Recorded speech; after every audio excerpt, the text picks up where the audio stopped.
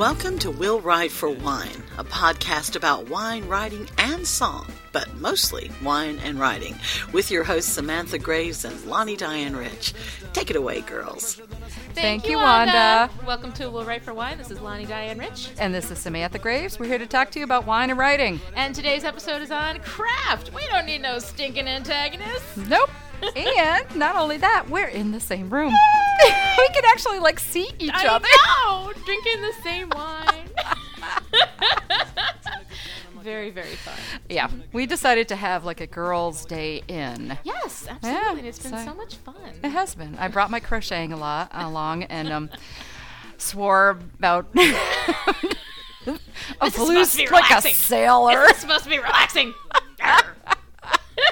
And I was like, it is. Just wait. I know. And I'm we waiting traded for the gifts too. Yes, and I got a wonderful We'll Write for Wine messenger bag, which I am so excited about. I literally jumped up and down. I was like, ah! And I got a great bottle of wine in my own personal wine cozy. Yay! Yeah, so excited. Been a very good day so far. Yeah, and we made brownies. We made brownies. So all we got to do is survive. The kids are going to come home in a couple hours. And all right. So first we have to talk about the wine that we're drinking. Mm-hmm. I know. And we're having the same wine, which is really fun. Which is very fun. So today we are having a 2006 Cartledge & Brown Pinot Noir from California. And we'd like to thank them for printing the website on the bottle. Oh, God bless you. In fact, it says, please stick your nose in our business. www.cartledgeandbrown.com. So yay for them. Yes, and Kim asked about Pinot Noirs on the forums, and I didn't realize that I'd already tried the 2005 Cartledge & Brown until I pulled the bottle out. So it's interesting to see the difference between the years. Mm-hmm. Not that I remember what the 2005 tasted like, but it got 4 glasses. That's good. So the wine notes are, this silky Pinot Noir is redolent of plum and berry with notes of Asian spice and anise. Cool. All right, so what do you think? I love it. Oh, God, it's good. I love it. It is really. It's a nice. I really like it. It's a nice subtle wine. Mm-hmm. I don't know about the Asian spice because again I have the palate of a truck driver. I just nothing. No offense to truck drivers. Did you have the apology list? Okay. Oh crap.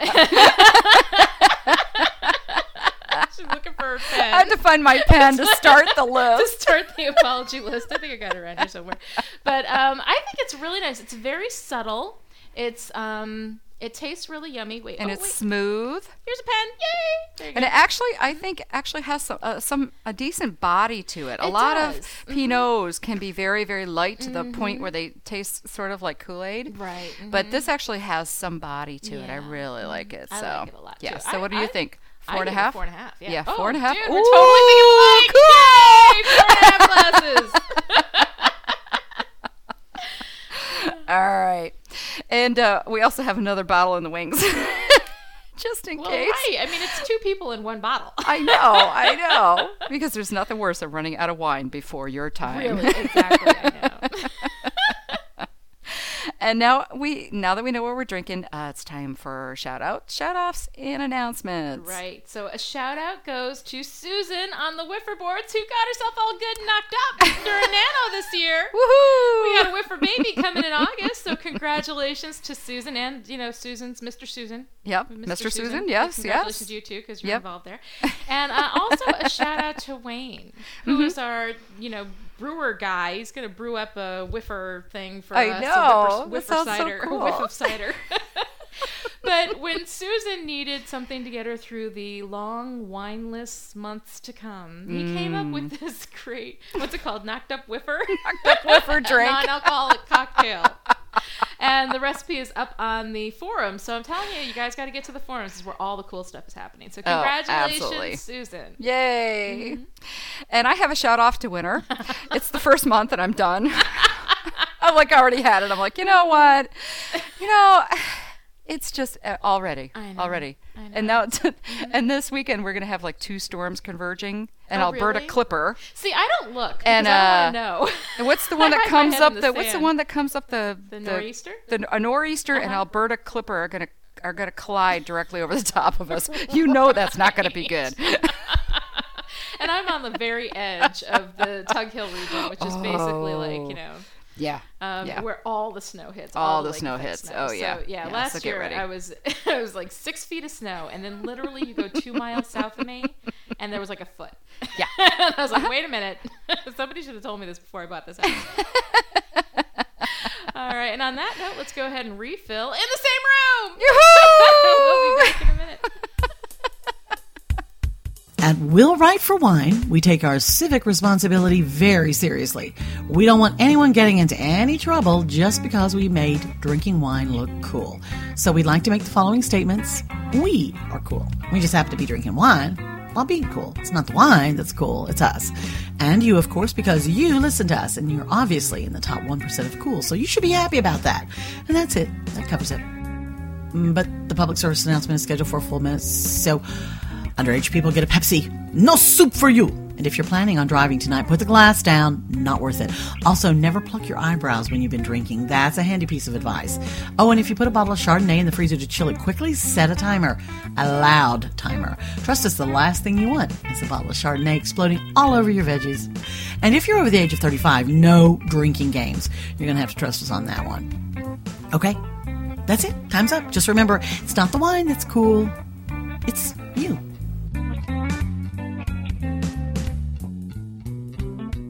Welcome back. This is Lonnie Diane Rich. And this is Samantha Graves. And this is Will Write for Wine. Woohoo! In the same room! Yay! It's time for this week's listener question, which comes from Mary Shenton. Anyway, Mary writes, I've heard people talk about using tarot cards. I know that there are people who read tarot cards, but where do tarot cards come into play in writing? Well, as you probably know, if you've listened to our improv nights, I use the Osho Zen deck, and this deck isn't really a traditional tarot card deck. It's more of a transformation deck. It has 79 cards, and they kind of go through the full gamut of emotions and issues and experiences, journeys, for people. So I love to use that deck. I will actually do a tarot reading on each of my characters, one at a time. I'll think about the character. I'll do it's a diamond. There's one in the center. And then there's the center one is the main issue. The one on the left is the internal conflict. The one on the right is the external conflict. The one on the bottom is what is needed for resolution, and the one at the top is resolution. And what that does is it kind of gives me a little bit of insight into the characters, and maybe makes me think about something that I didn't think about before. So it's very helpful for that. And I will do that for each one of my characters. I will write down the results because I have no memory. But a lot of times I find, and this is interesting, there's one card called The Outsider, which is this little boy who's standing at a gate, and the gate is closed, and there's a big padlock on the door, but what he doesn't notice is that the padlock is actually open. All he has to do is take the padlock off and he can walk through. But it's called The Outsider, and it's a card about characters who feel that they are outside of normal society or out of relationships or something like that. And I get that card all the time. Oh, yeah. It's very interesting. At least one of my characters will have that card. That's really, really neat. Out of 79 cards. I know. Yeah. Well, that's interesting because a lot of the characters that you write actually do have that. They're all kind of rogue. Right. They're out on their own, which is really kind of neat, and that's a lot of fun. Mm-hmm. I have a more traditional deck. The deck that I have is a goddess deck, and it's got the traditional tarots, which are 22 major arcana. The major arcana are kind of cards like Sam was describing for the Osho Zen, is that they're cards that sort of talk about the general journey, you know, like a 22-step journey from fool to the world. And where you start out not knowing anything about what you're getting into, you're just kind of going down the path. And then in the end is where you complete the journey and you understand everything that you've gone through, you know, the steps along the way to get there. And then there's the minor arcana, which actually the regular card deck is based on. There's 4 suits, you know, and there's, you know, the 10 number cards. And then in tarot, there's 4 court cards, which are the page, the knight, the queen, and the king, right? So those all represent different stages of different types of, like, there's the suit for coins, pentacles, that's money. Then there's the cups, that's love. There's that correlates to the hearts in a regular deck, and spades or swords, which are about fighting and war and kind of any kind of struggle that you go through to accomplish a goal. And then there's wands, which are sort of like the spiritual sort of more side of that part of the journey. So you can do a regular tarot reading the way that you would do for a person, but you do it for your characters, and you kind of get a feel for what they're going through. There's a number of different things that you can do, and if you go out and get a tarot deck and just kind of start playing around with it, and playing around with doing the different layouts and everything, you can sort of get a feel for how that can help you kind of access that creative part. It may help you look at, in the same way that tarot cards essentially help you look at your current situation in life from a different perspective, they can help you do that with your fiction as well. And so that's why a lot of people do that. A lot of people turn to tarot cards for that. So right. Very cool. Yeah. Awesome question. Thanks, Great Mary. question. Yeah. To get your question answered on the show, email us at feedback@willwriteforwine.com. And now for this week's We Recommend segment. Right. This is where we recommend our favorite things, TV shows, movies, websites, whatever, and share them with you. So what do you have this week, Lonnie? Well, I will tell you, in the spirit of Christmas, or whatever holiday, that's right. you celebrate. Yes, that's right. I'm going to recommend USPS.gov. That's the United States Postal Service. And one of the things that you can do, which I discovered after I moved out here into the middle of the boondocks of the nearest post office, like forever away, is that you can go on, if you have a scale that will weigh, your package and then measurements and everything, you can print out and pay for all your postage online. Yeah. You print it out, you tape it to the box, you put it out, your mailman comes and picks it up at your door and takes it away, and then you don't have to go and stand in line. I know. So I heartily recommend USPS.gov for all of your holiday shipping needs. That's right. It's practically a commercial. It is. They should It is. give me some and free also, postage this year, I think. I don't know if your mailman does this, but I also live out in the country, Right. so I have a mailbox. But this time of year, they do a food collection. They do a can collection. Yeah. So I'll get a postcard and says during these days we will be collecting food for the people who need food, and I think that's a really cool That is thing. very Although cool. I can just imagine this guy in his car Right. with like a whole back seat full of them. Do you have a guy in the car? Like, that's the thing. The first time that's ever Yeah. happened to me, moving out into the country, and they don't have like regular mail trucks. No. They have like some chick Like in her a car. SUV. She Yeah. has a little light that goes on the top, and she's just driving around. Well, what's really funny is that they're like sitting in the middle of the seat and they got one hand on the steering wheel. It seems to me and they're a shoving little mail in the dangerous. box Yeah, with it the seems other. to me like a little risky. So I say, go, you postal workers out there in the country where they don't even give you a truck. right. They're I like, you know know. what? You got a car with a back seat. You're in. You're hired. All right, and I'd like to recommend the Muppets Christmas Carol movie starring Michael Caine as Scrooge and Kermit the Frog as Bob Cratchit and Miss Piggy as Mrs. Cratchit and the rest of the Muppets. Now, this does not sound like a movie that should work because it's got the humans and the Muppets all together, but it really does work. It's one of the best. And it is so sad. I've never seen it. It's so funny. We're going to watch it today. It's so funny, yeah. It came out in 1992, so it's 15 years old, but it's still hysterical. And we will sit down with the kids as a family and watch this movie and just laugh ourselves silly, even though we know every single line. Right. It's still so See, funny. that's how we are with the ref. Now let's take a look. Sam's Family Christmas. Everybody gathers around and they watch the Muppet Christmas Carol. Lonnie's Family Christmas. Everybody sits around and they watch the ref, where they say things like, "Your husband ain't dead, lady. He's hiding."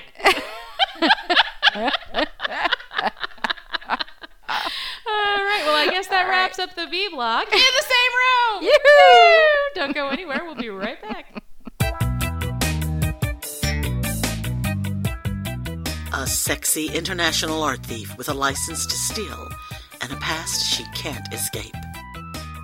An ex-cop with a murder to avenge and nothing left to lose.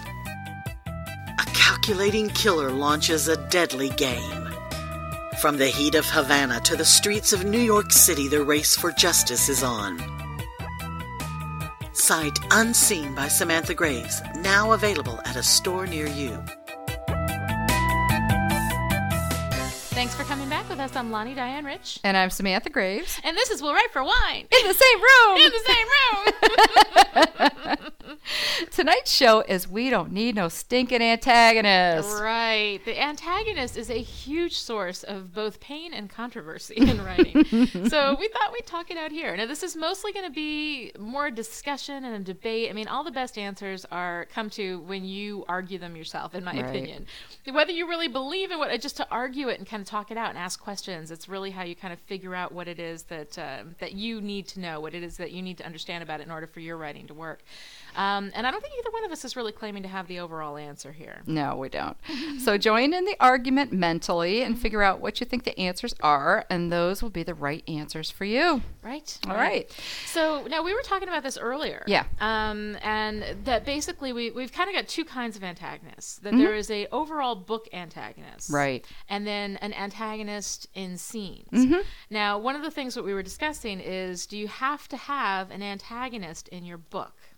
So what do you think? Well, I think, at least for my books, I have to have an antagonist. I write romantic suspense.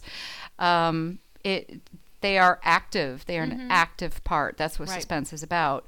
A mystery, perhaps, is one where you're solving something that already happened and you don't have an active antagonist. But in a suspense, you have an active antagonist. Right. Right. And you have to have that. Right. Now, I kind of think my general view on it is, and again, I don't have any answers because what the hell do I know? Anyway, I'm just feeling my way through it. I don't know.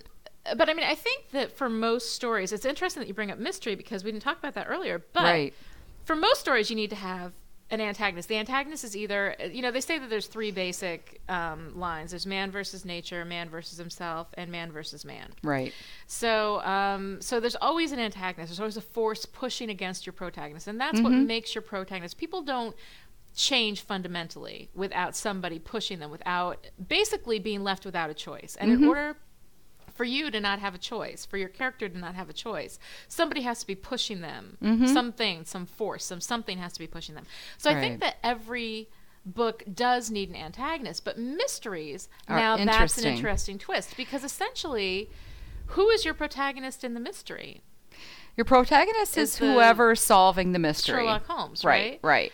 The antagonist, see, that's a little difficult because the villain killed somebody else. Because the thing about antagonists is that they push against the protagonist. But then if the protagonist is solving a mystery, right, then first of all, with a mystery, the protagonist does not need to change from beginning to end. They do not fundamentally change. They do not. They stay the same. So are they more an observer of the story, that the story is the murderer versus that the protagonist is the victim, right, and the antagonist is the murderer, and then the person, the Sherlock Mm-hmm. Holmes of the book or whatever, is almost actually the narrator. the observer. Yeah, a third person, right, external narrating observer. Yeah, that's unless interesting. You've got a situation where the villain doesn't want them to figure out, in which case you've got an action adventure. If the villain doesn't want them to figure out, it's no longer a mystery. Then like a Stephanie then Plum, it's a suspense. Then it's a suspense. So in a mystery, I think that a mystery is an interesting twist on that, because it's more of a puzzle book rather than a story. Right. And we talked a little bit about different types of stories being different types of stories.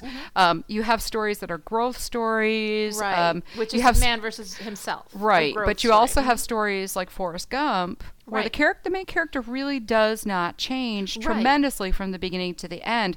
However, it's more of a life story. Well, that's kind of a life saga kind of thing. I mean, the Forrest Gump story. But then again, now the Forrest Gump story, can you apply the mystery model to that, and that he's the one unchanging link through the whole story, where everybody else where he arcs. Almost is a narrator of the story, an observer, an observer, an observer in that story. So that's interesting, because we hadn't really talked about that before when we were talking about it. But see, now I would love, by the way, Whiffers, we should open up something on the forums where you guys can discuss this, because really, I mean, I'm still kind of developing my theory on all these things and how all these things work. And so it's really interesting to hear differing opinions. And honestly, I need somebody to disagree with me for me to figure out what I think.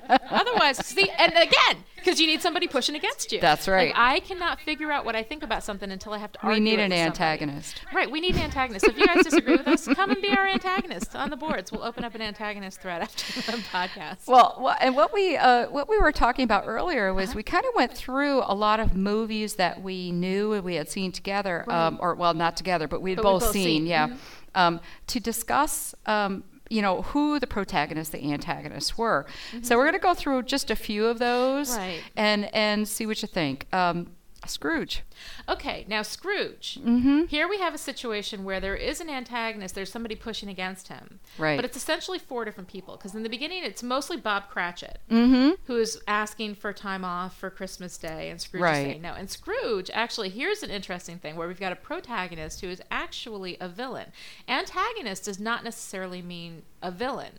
Right. There's the benevolent antagonist, the person, like, I have a X and the Single Girl, the story I wrote. Her mother is the antagonist. Her mother loves her, but is completely crossing her. Wants different things for her, exactly. Yeah, right. So the mother serves not as a story antagonist, but as kind of an arc antagonist. Now here we've got 4 arc antagonists. Right. So that they are antagonists only for that arc. The first arc is who he is in the present, and there's the antagonism of you should be celebrating, enjoying Christmas, and Christmas is about family, where Scrooge is like, no. Right. So that's the first arc antagonist. And the second arc antagonist is when he goes home and he sees Jacob Marley.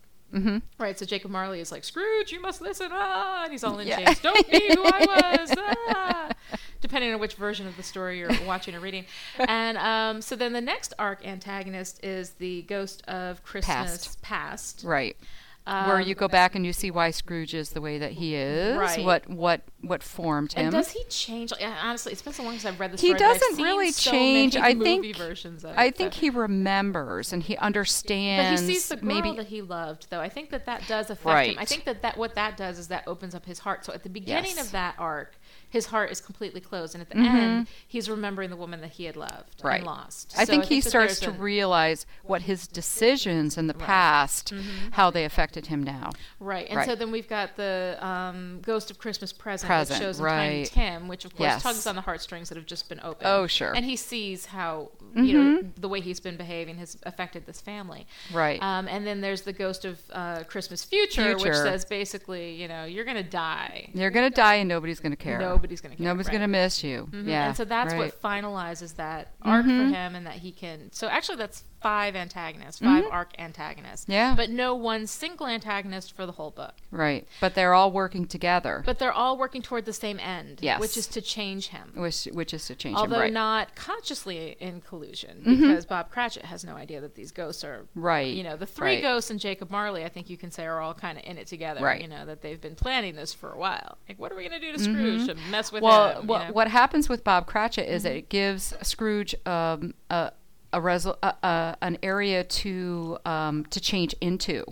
Right. It gives him an application to show the change. To show the change. Exactly. Exactly. But but I find that really interesting because there are arguments that you need, and again, it's not that you have to do it this way because it's writing. You do it however you want. Right. But that you will get a stronger story if you have one main story antagonist, and this is not an antagonist that has to be in every scene, but the fight, the struggle that main story antagonist represents does need to be there in every scene. Right. And so for example, like the Wizard of Oz. Okay, yeah, the Wizard of Oz. Now you've got the Wicked Witch of the West. And that is, and what's really funny about that is that's become actually some very symbolic of your classic villain, you know?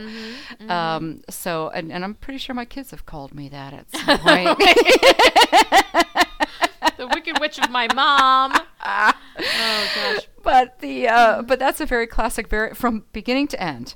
Right, and the thing is, one of the things that's very interesting about that example too is that it involves a conflict lock. Now, the conflict lock, if you really want to know what the conflict lock is, go to Jenny Cruzy's site because she's the one who told me about it. I still don't quite get it. But basically, what it is that you have an antagonist and a protagonist, and they are locked in a conflict where if one of them achieves their goal, the other one has to lose, that they have mutually exclusive goals. So in the situation with the Wizard of Oz, the conflict lock is that Dorothy has the shoes and the witch wants the shoes. And it's all about the shoes. So if one of them has the shoes, the other one loses. That there's no way that they can both win in that circumstance. Right. So somebody has to lose. So that's essentially, I mean, that's a very simple, go to Jenny Cruzy's site. I'll have links on the thing. She can explain it much, much better than I ever will. But I mean, essentially that is my understanding of the conflict lock, is that there's no compromise. It's black or white. One of them has to win and one of them has to lose. They cannot both win. Right. So that's a situation with that. Well, and what's interesting is that really is very classic man versus man type of absolutely antagonist. And other examples of man versus man, we have Finding Nemo. Finding Nemo, right. Now that's Nemo's journey, so it's Nemo against Darla. Right. But in Marlin's case, it's Marlin versus the world. Marlin, isn't it? Marlin It's really. He's I think it is. of the Yeah, world. I think it's to himself. I don't know if nature is thwarting him so much as himself, because in every scene with Marlin, he's going forward because it's his son, but he's afraid of everything. Right. So his conflict in there is, I have to save Nemo, but this whole wide world out here is very frightening, and dangerous. And he is about to give up a couple of times, but Dory's there to kind of keep him going. Right. So. Another example is Romancing the Stone, where very classic, Joan versus the kidnappers and the general, but it's also, Jack also plays a small antagonistic role in that. But I think he's a scene antagonist, though, because he isn't working toward the ends of... And that's the thing. We're going to talk about that in a little bit, as a scene antagonist versus a story antagonist. Right. So your story antagonist in Romancing the Stone is, Joan versus the guys who kidnapped her sister. Right. And also, Captain Zolo is that's the guy. The big bad. So there's the a big mini bad, and then there's a big bad. And a lot of times you will have, there's the antagonist, the main story antagonist, which is Captain Zolo, because he's the one who really poses the most threat. Right. Because he's really the most dangerous. He's really the most evil one there. Whereas Danny DeVito and his brother are just screw-ups, but they're kind of sub-antagonists, where they continue to push the story forward that gets her into the conflict with the big antagonist, with the story antagonist. Right. So that I find really interesting. But that's another, man versus man. Do we have any other man versus man on there? We actually do. Independence Day, which is man versus aliens. However, the aliens represent man. Well, the aliens a part of man, an emotional, an emotional equivalent. That they have the intelligence to. Because one of the things about antagonists is that you have to have an active antagonist who, when the protagonist zigs, the antagonist will zag in response and continue to fight them. So I think that if you have a situation where you've got an active, conscious antagonist, and again, this is a situation like we were talking about ghosts, can ghosts be antagonists because they're dead? But they can, if they can actively influence what's going on, if they can actively cross the protagonist. But and I think also if they have the consciousness of a man, if they have consciousness, that intelligence, the ability to I think it comes down to the antagonist. For a man versus man, the antagonist has to have the desire for the goal, the will to see it through, the consciousness and intelligence to be able to cross the protagonist actively in getting to the goal. So I think that with aliens, you've got that, because even though they're aliens, it's still man versus man. It's still the essence of man versus man. So that's a good one. And we're going to talk a little bit about man versus nature. And we had a couple of really interesting examples of this. Castaway. Right. Oh, Castaway is a perfect man versus nature. Perfect example of that. Because that's all there is. It's him and the fact that he's on this island, and he is, he wants to go home. That is his goal, but he cannot get home because nature is in the way. He's on this island, he can't get off. He's fighting a force that's greater than himself. Right. But the force is not consciously thwarting him. It is just doing what it's supposed to do. It is the nature of that force. Yes. So, man versus nature. What else did we have for man Armageddon. versus nature? Armageddon, right. There's an asteroid coming to Earth. It's going to destroy Earth. It is not consciously worried about Bruce Willis. No. Or Ben Affleck, even. Not consciously concerned with Ben Affleck. Or even Liv Tyler. But still, it's coming at them. They have to fight it. So that's a man versus nature antagonistic plot. Right. And the last one we have for story antagonist is man versus himself. And we actually came up with a lot of examples of this. I was very surprised. Moonstruck. Moonstruck, sure, because Loretta goes right. through a huge transformation from the Right. beginning of that story to the end. In the beginning, she wants safety. She wants what's safe. She doesn't, she's not going to fight for things or whatever. Right. And then by the end of that story, she is fighting for what she really wanted. Right, right, Yeah. exactly. And that's the thing where we were talking about is that it becomes a growth story. When it's a Right. growth story where your protagonist basically starts out in one place and then goes through a personal journey that brings them to the end point, then that's a growth story, in which case she's her own antagonist because she's created all of her own problems in her mind. The conflict is all internal. And those can actually be a lot of fun. Now, Jenny Cruzy, and again, I'm going to bring up Jenny Cruzy. She's the one who taught me everything I know about antagonists, and we fight about this stuff all the time, and she will argue with me on almost all of these points. So definitely go to her site and get her side of the story, because she's probably right. She usually is. But anyway, but for growth story, like all my chick lit novels have been growth story. All my women's fiction, the Time Off for Good Behavior, and X and the Single Girl, and it's all these women who are at a certain point in their lives where they need to change. Life isn't working with the way that they've been approaching it. So essentially, it's the way that they approach life is not working for them. And that's the push that makes them change, which is what the growth story is. So we had Moonstruck, what else do we have? Bridget Jones' Diary. Oh, Bridget Jones' Diary, yes. Yep. Under the Tuscan Sun. Under the Tuscan Sun, yes. I love that movie. I love that movie. It's a great movie. Yes. A lot of literary fiction falls under this category, too. So it's, and that's actually, there's a lot of validity to that kind of story. There's loads of stories out there that are man versus himself and growth stories, which have sort of a gentler kind of arc to them. I mean, when you're fighting an asteroid, how Bruce Willis feels about himself really isn't what that's about. No, it's not. When you've got aliens coming to town, blowing up your major everything up, cities. right? Exactly. Yeah. Then it's not really about Will Smith's personal internal journey. Yeah. But when I think it has to do with the balance of the conflict. Where does the balance of the conflict fall outside of oneself?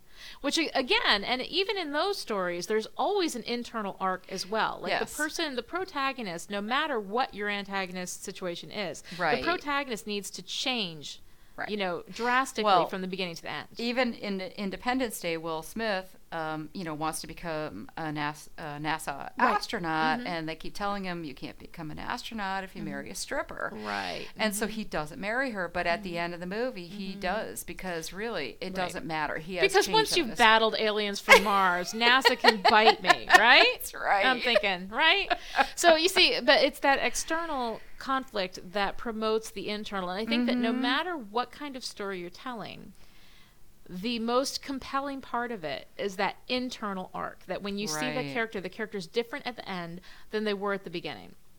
And I think that is the most compelling part of it. I think that if you had Bruce Willis be the same guy at the beginning to when he fought the alien. Oh, actually, okay, spoiler! He is really different at the end. A minor spoiler. It's very different. At the end, he's dead. But anyway, he's dead, yeah. But he sacrifices himself for something. He's the person, right? At the beginning, he's not the kind of person who would sacrifice himself, And at the end, he does, and that's the kind of person that he becomes. So it's that internal arc, the external story, the external conflict can all feed the internal conflict. It has to push. It has to push those buttons. So here's the theory that I'm just coming up with off the top of my head and could be wrong. Every story may not need an external conscious antagonist, but every story absolutely needs the protagonist to change from the beginning to the end. Absolutely. Except for narrator stories. Your Forrest Gump, your mystery, your Sherlock Holmes. And I think that those stories kind of they're really just storytellers. To me, well, mysteries to me, I mean, the thing is that you think about a story and why you tell a story is that it has to do with what part of human nature in the reader, in the viewer, in the audience does it access. And I think that most stories are about those transformative times in our lives, because we all go through that. Everybody in your life, off the top of your head, you can think of at least 10, 12, 15 times that you have completely changed because of circumstances that have come at you and things that have happened, or your life just isn't working for you anymore. Things just aren't working and you have to change the way that you approach things. And I think that that's something that people can really relate to, and that's why we turn to fiction, so that we can understand those times in our lives and kind of process them. Right. But when you've got a narrator story where the narrator is telling a story from a distance, you know, about this person killed this person. We have to figure out who. That, I think, doesn't access that same part of us as far as trying to understand something. I think that that's a puzzle. That's a puzzle. We just want to figure out the puzzle. Right. To me, that seems like, and I don't want to say like, you know, mysteries don't have value as stories or whatever, as storytellers. And I think that when you do it really well, I like love, your and Kinsey I love Millhone, puzzles. Your Sue Grafton, A is for alibi, B is for butter, whatever it was that she did. The whole, like, Kinsey Millhone is a fascinating, flawed character, but I only read like the first 4 or 5 of them, you know, because I couldn't handle there's a scene in there or a memory that she has of what happened to her when she was a little kid that I could never get past, and I could never deal with that. But they were good, they were interesting. I was really interested in Kinsey's character. But I mean, I don't know, have you read those, the Sue Graftons? No. Okay, no. So Whiffers, you answer this for me. Does Kinsey Millhone change? Does she arc in each one of those stories so that she's slightly different at the beginning than she is at the end, or is that just basically a narrator puzzle story? You know, and what's the difference? You know, I think it's really, really difficult unless you, as the author, make an effort to have a series character, you know, unless you plan out that arc in every book. Right. I think that's very difficult to do. I mean, you have and I think that's why so few people actually do. I'm trying to think of a series. In TV, it happens, like Buffy. Buffy's an excellent example of how this is done well in series. You know I'm going to talk about Buffy later. oh, Sam's here. I can make her watch Buffy today. But you might have to ply me with wine. Right, I might have to give her a little more wine first. But I mean, I think it's extremely, extremely difficult to do. Like if you look at Stephanie Plum, she's very funny.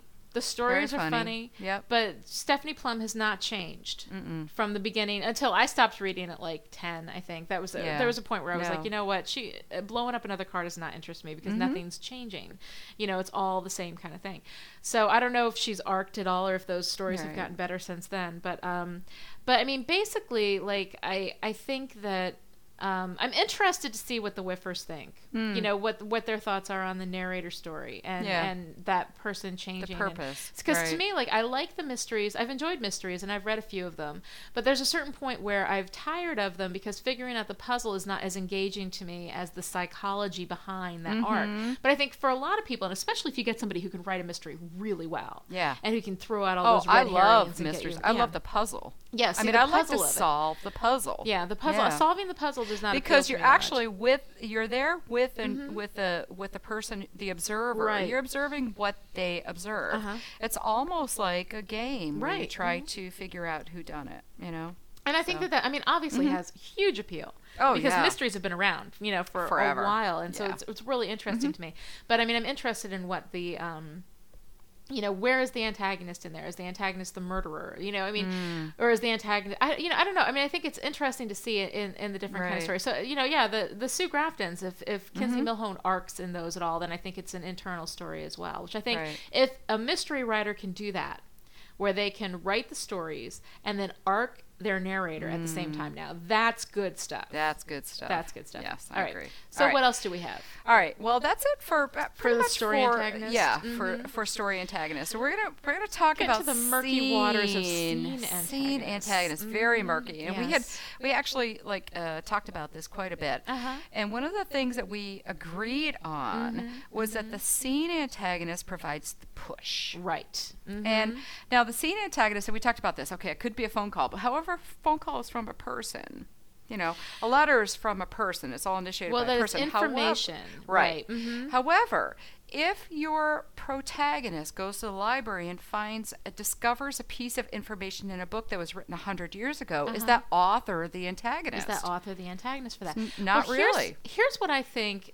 Okay, basically, the only thing that I really think, the only theory I have on scenes is that every scene, your main character, whoever the POV of that scene is, and the POV can be your antagonist. You know, so whoever owns that scene, you know, you kind of got to get out of, you've got story antagonist and the big picture antagonist. But I mean, if you're writing a scene from the POV of your villain, for that scene, the villain is the protagonist for that scene. Yeah. You know? So, I mean, you have to kind of think about the scenes as individual, but a scene is an individual unit of conflict. Right. You know, that there's some kind of conflict, which insinuates that there needs to be an antagonist there. Now, I don't think that you need to have, and Jenny Cruz will kill me for this. Luckily, I don't think she listens. I don't think she listens to the podcast, which is good. We fight about this a lot, Jenny and me. But I don't think that you need an actual physical antagonist for every single scene, because what you need to accomplish is that there is conflict, and the conflict can be internal. In which case, yes, technically the protagonist is their own antagonist, and correct. so then maybe Right. maybe I'm talking in circles there, and technically, yes, it does have an antagonist. but like, okay, this example where somebody goes to a library and they discover information. Right. So now they have information that they did not have before. But, yeah, and what's interesting, though, is that information is really only important to them. Right. So it is how the character reacts to the information. So in that case, can you argue that it is man versus himself? In that particular, for that scene. Right. It could be. I mean, it could definitely be. could be. I think that maybe it is a man versus himself in that thing. Right. Okay, here's a question. You've got a scene you're going to write. And basically, you know that in this scene, your protagonist needs to uncover some information that is going to change them. Is that information, is that scene stronger if they have an antagonist, a live person, deliver that information, as opposed to they go to the library, they read it, and then they discover it? Right. I would argue yes. That if they need to get information, there's a number of ways you can get information. But the other thing is, I mean, if you bring another person in, and you have another character involved in there, so you have the protagonist, you have the antagonist, you might have some other people involved or whatever. Does that take away, if it's a really huge discovery and it rocks your protagonist, does it take away from the scene if you just throw in an antagonist, a physical antagonist, just for antagonist's sake? For antagonist's sake. An antagonist Yes. for antagonist's sake. Is that a bad idea? Is that a bad idea? And I think it really depends on how powerful that information is. If your antagonist is in the library and they found something in a 100-year-old book, and all of a sudden, the protagonist, did I say Right, the protagonist, okay. yeah. All right, is in there, and all of a sudden, an antagonist shuts off all the lights in the library. Right. Boom, you've got a real, that's very. But somebody's taking action in that scene, as opposed to she goes, she sits down, she Exactly. reads the information, and then However, it's the end of the scene. or if she goes in, she finds information that radically, fundamentally changes her life. Right.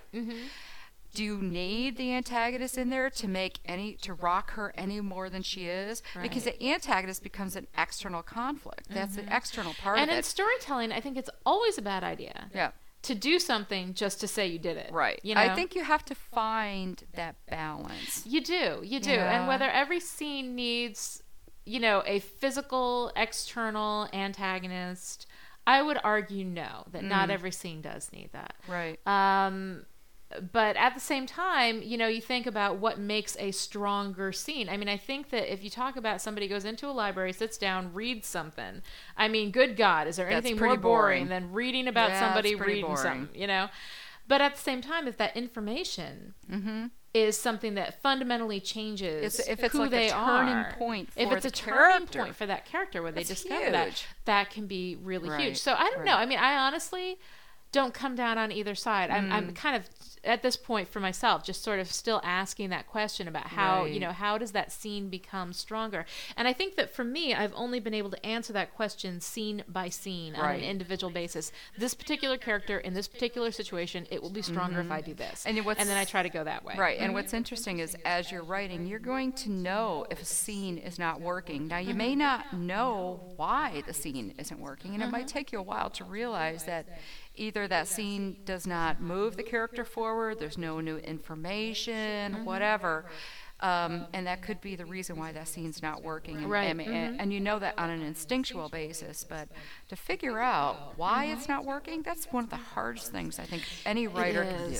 It's so hard. And I think that's why, there are a lot of people who feel that overanalyzing all of this story structure and antagonists and all this kind of stuff can be distracting. And I think that it can. I know that I wrote my first 3-4 books without Without thinking knowing. about any Yeah. of this. I didn't think about any of it. But I Nothing. also struggled a lot more. I mean, I think that eventually I came up against the same. I think I would have come to the same or very similar solutions had I had this information, but I think that the journey there would have been a lot easier on me as a writer if I had understood this stuff back then. Now, the thing is that I'm not sure I would be the writer I am if I had understood it. You know, I think that you struggle through these stories, and that's how you kind of learn what makes you the writer that you are and what works Exactly. for you. So I think that there are different phases that you need to go through in your writing. And some people write very successfully, very well, completely feeling their way through it. They never think about any of this stuff. I And you know did. what? My That's first completely 5 valid. books. Oh yeah. Yeah, never I didn't thought even think it. about it. I suffered though. I'll tell you the difference. I didn't start thinking about this stuff really seriously. I mean, I've been hanging out with Jenny Cruzy for years. You know, I've been on her cherry forums. I've been doing everything. But until we started working together, and she was like, "Oh no," you know, like I'll land in a scene, and she will ask me all these questions and make me answer them, which is good because I'm learning a lot from it. But I will tell you something. I wrote Crazy in Love before I started working with Jenny Cruzy, and it almost killed me last year. It was so hard because I struggled through all this stuff, and I didn't understand it on a conscious level. I had to kind of feel my way through everything. It's kind of like being in a room Right. that's It completely takes dark. And longer. You have to hold your It hands takes out a and find lot every longer. step. Yeah. You know, Yeah. and then I did the next book, Wish You Were Here, this year. You know, it's the one I just finished, and understanding all of this, I think I would have written the same story given the opportunity, you know, to do it without. But it went so much faster, and it was so much easier on me. So I really have to say, having experienced it both ways, I am such a convert now. You know, and of course Jenny loves it because I'm like, you were right. You know, Well, and it does actually help a lot. It makes you write faster, I think, if you does. understand those kind of those guidelines. You know, Right. pirates And, have I mean, guidelines. so So do exactly. writers. Pirates need guidelines. Writers should have them. But I mean, I think that you know, what's interesting too is that it's a creative process. I think that there's a resistance when you're a creative person to rules because Right. you think that, you know, you're Well, just doing the same thing. Anybody can do it if there's I know. rules. Well, you what's know? funny is you were doing your knitting, I was doing my Right. crocheting, and we were both talking about how we just design our own patterns. Because God forbid that we actually open up a book. Well, you know, I started with that though with the knitting. I did. I started looking at patterns, and I would do the patterns, and I would learn it. And then now that I've learned it, I really like to design on the needles because there's Yeah. certain things that I want to vary for whatever it is that I want to do. Right. And so, but I need those basic stitches. I need to understand the stitches in order to be able to do that. And Right. the thing It's that I think it's the same thing with writing. yeah, you know, the thing that I've noticed is that I had that resistance to understanding how all these, you know, pieces worked, because I thought it would inhibit my creativity. But actually, I feel like I'm actually Right. able to go further with my creativity, Faster. be faster and easier. Oh my God, Yeah. easier, A lot less painful. so yeah. much less painful. So Yeah. you know, I mean, I have to say, like, I'm total convert. I don't understand all of it yet. Right. But I believe in the importance of understanding, at least for me. But I also believe that there are some people who write without any of this stuff, and it works for them, Write and great they do books, great, and yeah. they're happy. For me, I had to change because I was my own antagonist. Right. Right. You know, and for me, I'm finding that it is a lot easier for me if I've got these kind of guidelines for me to work within. So I'm, you know, Right. I'm completely converted. I still don't get it. There's so much of it I still don't think get. it takes. I I'm don't tip of think the there's. iceberg material here. I think it's one of those things where you never. I mean, writing is one of those things where you're never going to have all the answers Well, ever, that's no what matter makes it how so much long fun, you. right? Yeah. Yeah. Which is actually a great part about writing. So it's the part that it's the part that really keeps me going. Because I know that every book and every struggle and every time I say I'm not a good enough writer to do that, and I do it, you know, it makes you stronger, it makes you a better writer. It does, and it's really, really fun. So Yeah. I mean, I think that I need to have different challenges as I go. Right.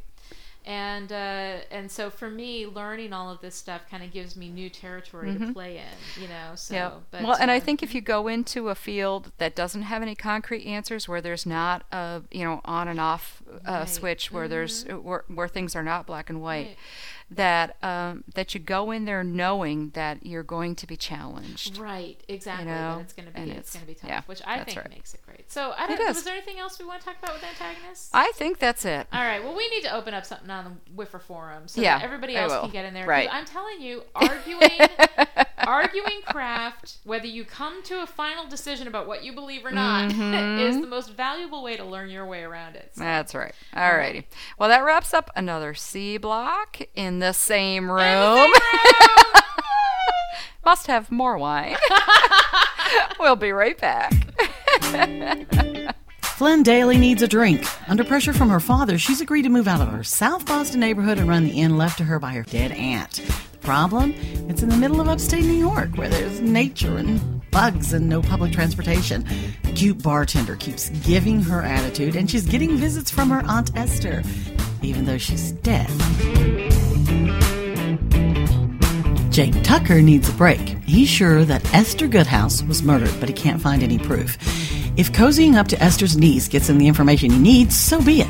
But once he gets close to Flynn, he decides that some investigations are more fun with a partner. Crazy in Love by Lonnie Diane Rich. In stores now.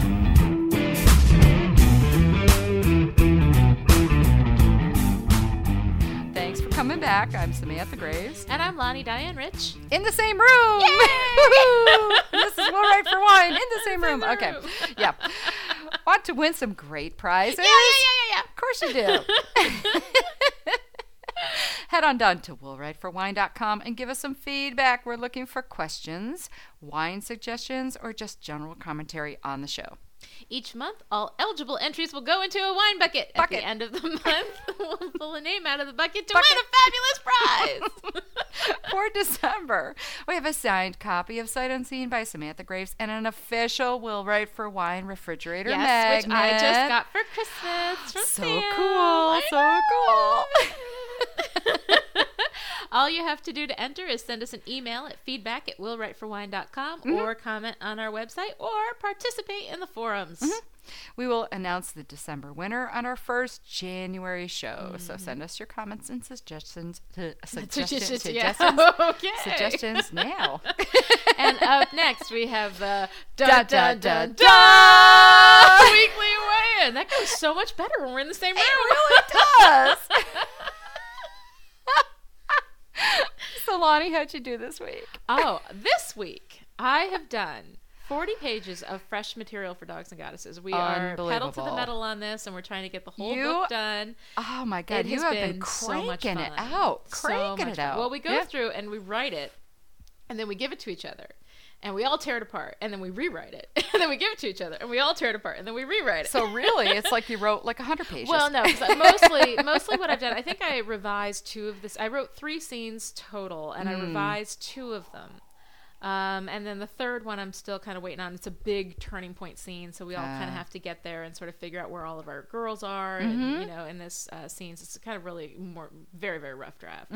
But it's funny because we're all sharing it at very rough stages. Like, you know how you write and it's really rough and you're like, nobody sees it except for me. You know, nobody, it's like my own personal white cotton underwear, with the holes in it and the loose elastic, And then we send it out. We're like, okay, it's really, really rough. I'm a better writer than this, I swear. We all understand. But yet we've all got this like thing where we're just like, I'm better than this, I swear. But so we're doing all the rough drafts, so we're getting the second act down, and it has been a load of fun. I'm really happy. I've never had so much fun writing a book as I do in this collaboration, and I've never ever thought I would be in a collaboration. It was just sort of something that happened to me, and it's been fabulous. I'm just really having a good time. Good. How about you? I did 208 pages on my copy edits for Out of Time this week, right? And I'm actually pretty happy with it, although I was driving up here and I'm like, I already have things. I'm like, wait a minute, I have to fix that. I have to fix that. Because I am the most... I am such a perfectionist. You really are. So I know I am, and I try not to be. And the only time I'm really not is when I drink. So that's when she hangs out with me, and I'm like, screw it, it's good enough.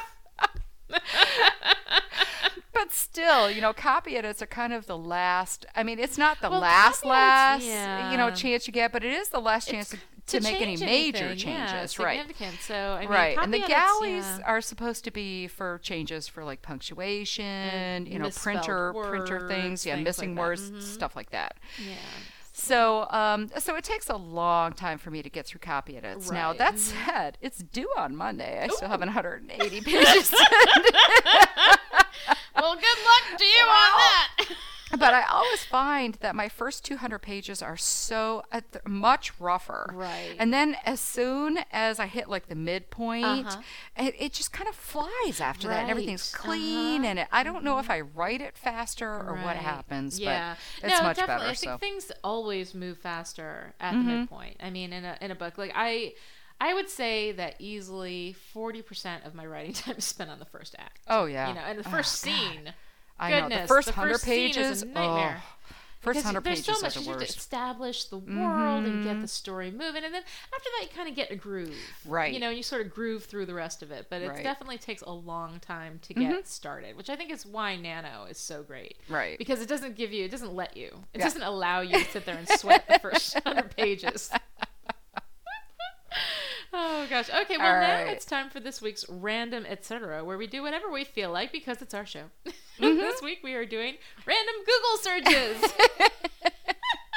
All right, and the phrase I searched was, I hate the holidays because, and yep, there's definitely a language alert here, so Right. get the kiddies out of the room. Kitties and your because boss, this if you're is listening at work. Google.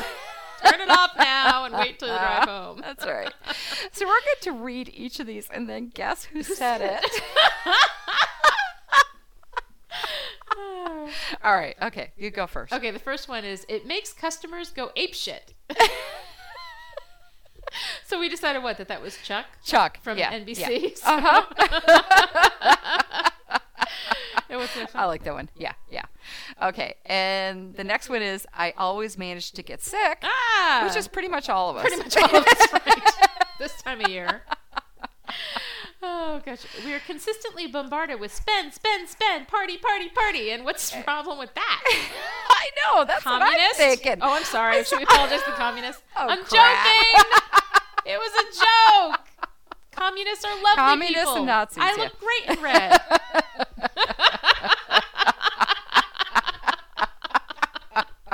I had to say it once. Sam's got her little apology list. You Yeah, know? yeah. Okay. The next one is, it turns me into a raging Scrooge. Well, duh, Scrooge. Scrooge, right. Jeez. Oh, because of the giant cars filling parking lots. Now, Yeah. who is this person where there are giant cars? I don't know. It's probably got to be somebody with a small car. somebody with a small car. But Maybe the a small car, hybrid. you can fit everywhere. I think if you're driving the giant car, that's when you got issues. Oh, maybe you know? that's it. It's a bus driver. I have a van.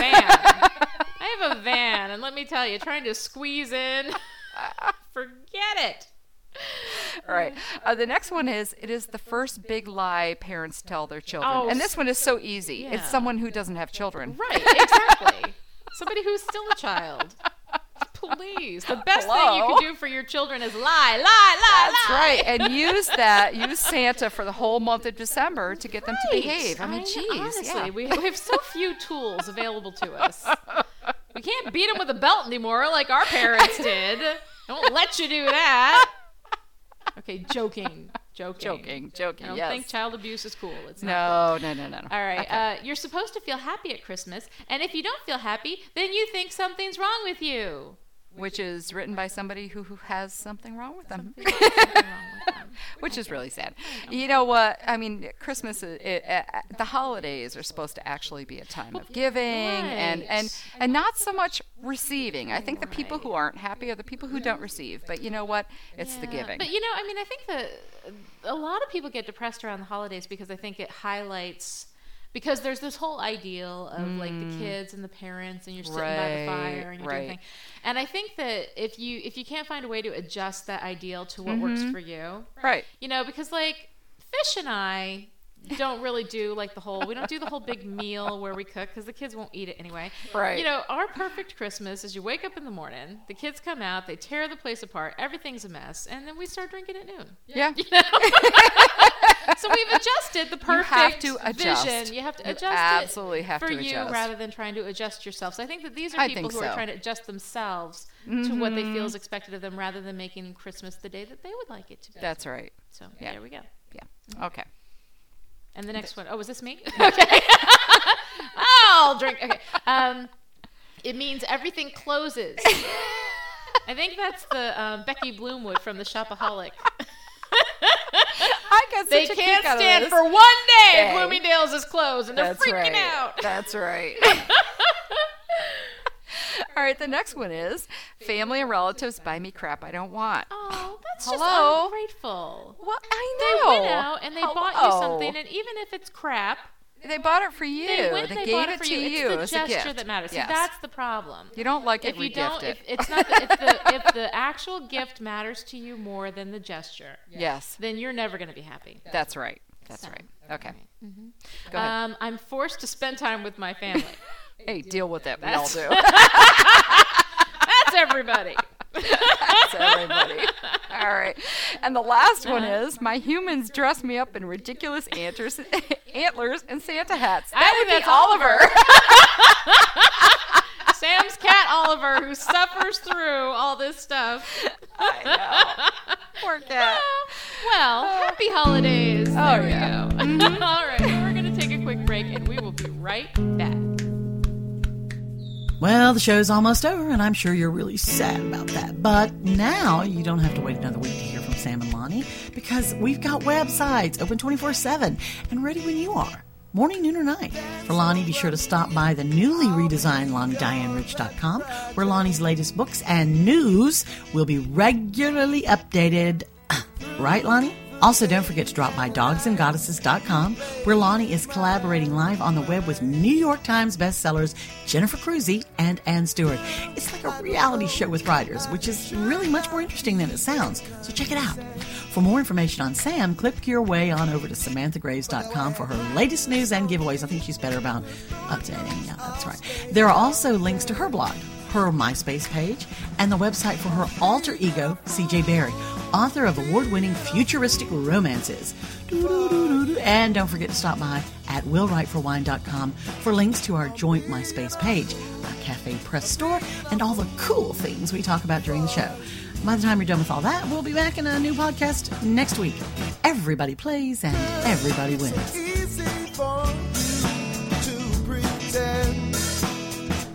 Oh, is it me? Yes. Oh, crap.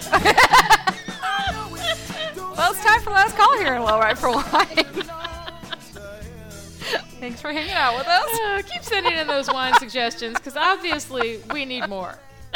Feedback at willwriteforwine.com, or in the comments on the website, or in the forums. Send good wine suggestions to Sam. Me. Send cheap wine suggestions to me. Lonnie. And as you can tell, we did break into the second bottle Right. of wine. Okay, just so you know. Also, don't miss our cool Cafe Press store, where you can get all sorts of fun Will Right for Wine merchandise. Like a refrigerator magnet. Yeah. Be among the cool people. Right. The link can be found on the right-hand column at the website at willwriteforwine.com. Yes, and if you're buying wine anyway, don't forget to try the link on our website to mywinesdirect.com, which will send the UPS man to your door with wine. Or to any friend's door with a wonderful and thoughtful holiday gift. Wine and the UPS guy. My UPS guy at the old place was Yeah. Irish, Oh. and he had this lovely accent. Ooh. Plus the UPS uniform, which I don't know why know. that's sexy, but it just is. Our UPS guy is so cute. Oh, God. He really is. See, He's mine cute. now He's is really very cute. nice, but he's Yeah. not Irish. Oh. He's not Irish. And I'll tell you, if the Irish guy came to my door with wine, that's the trifecta, I'm telling you. Anyway, also, if you've enjoyed the show, I'm trying to catch my stuff, and I got all hot and bothered about my Irish. If you enjoyed the show, don't forget to vote for us at Podcast Alley or review us at iTunes. Right. Next week's show will be a movie night. Well, maybe a TV night. We are going to talk about classic holiday shows, The Grinch, Charlie Brown, Rudolph, Frosty, why we love them, and what we can learn from them. Right. Some classic storytelling there. Yeah. All right. So until next time, this is Sam. And this is Lonnie saying, if you can't write for money, Then write for wine. in the same room! In the same room! Woohoo! Bye. Will Ride for Wine is brought to you each week by Lonnie Diane Rich and Samantha Graves. Be sure to hit the website at willwriteforwine.com, where you can find great links to everything in the show, news about what the girls are up to, and links to great Cafe Press merchandise like t-shirts, hats, and mugs. I like the apron myself. Also, don't forget to friend them on MySpace at myspace.com/Will Ride for Wine. Music provided by the good folks at the PodSafe Music Network, music.podshow.com.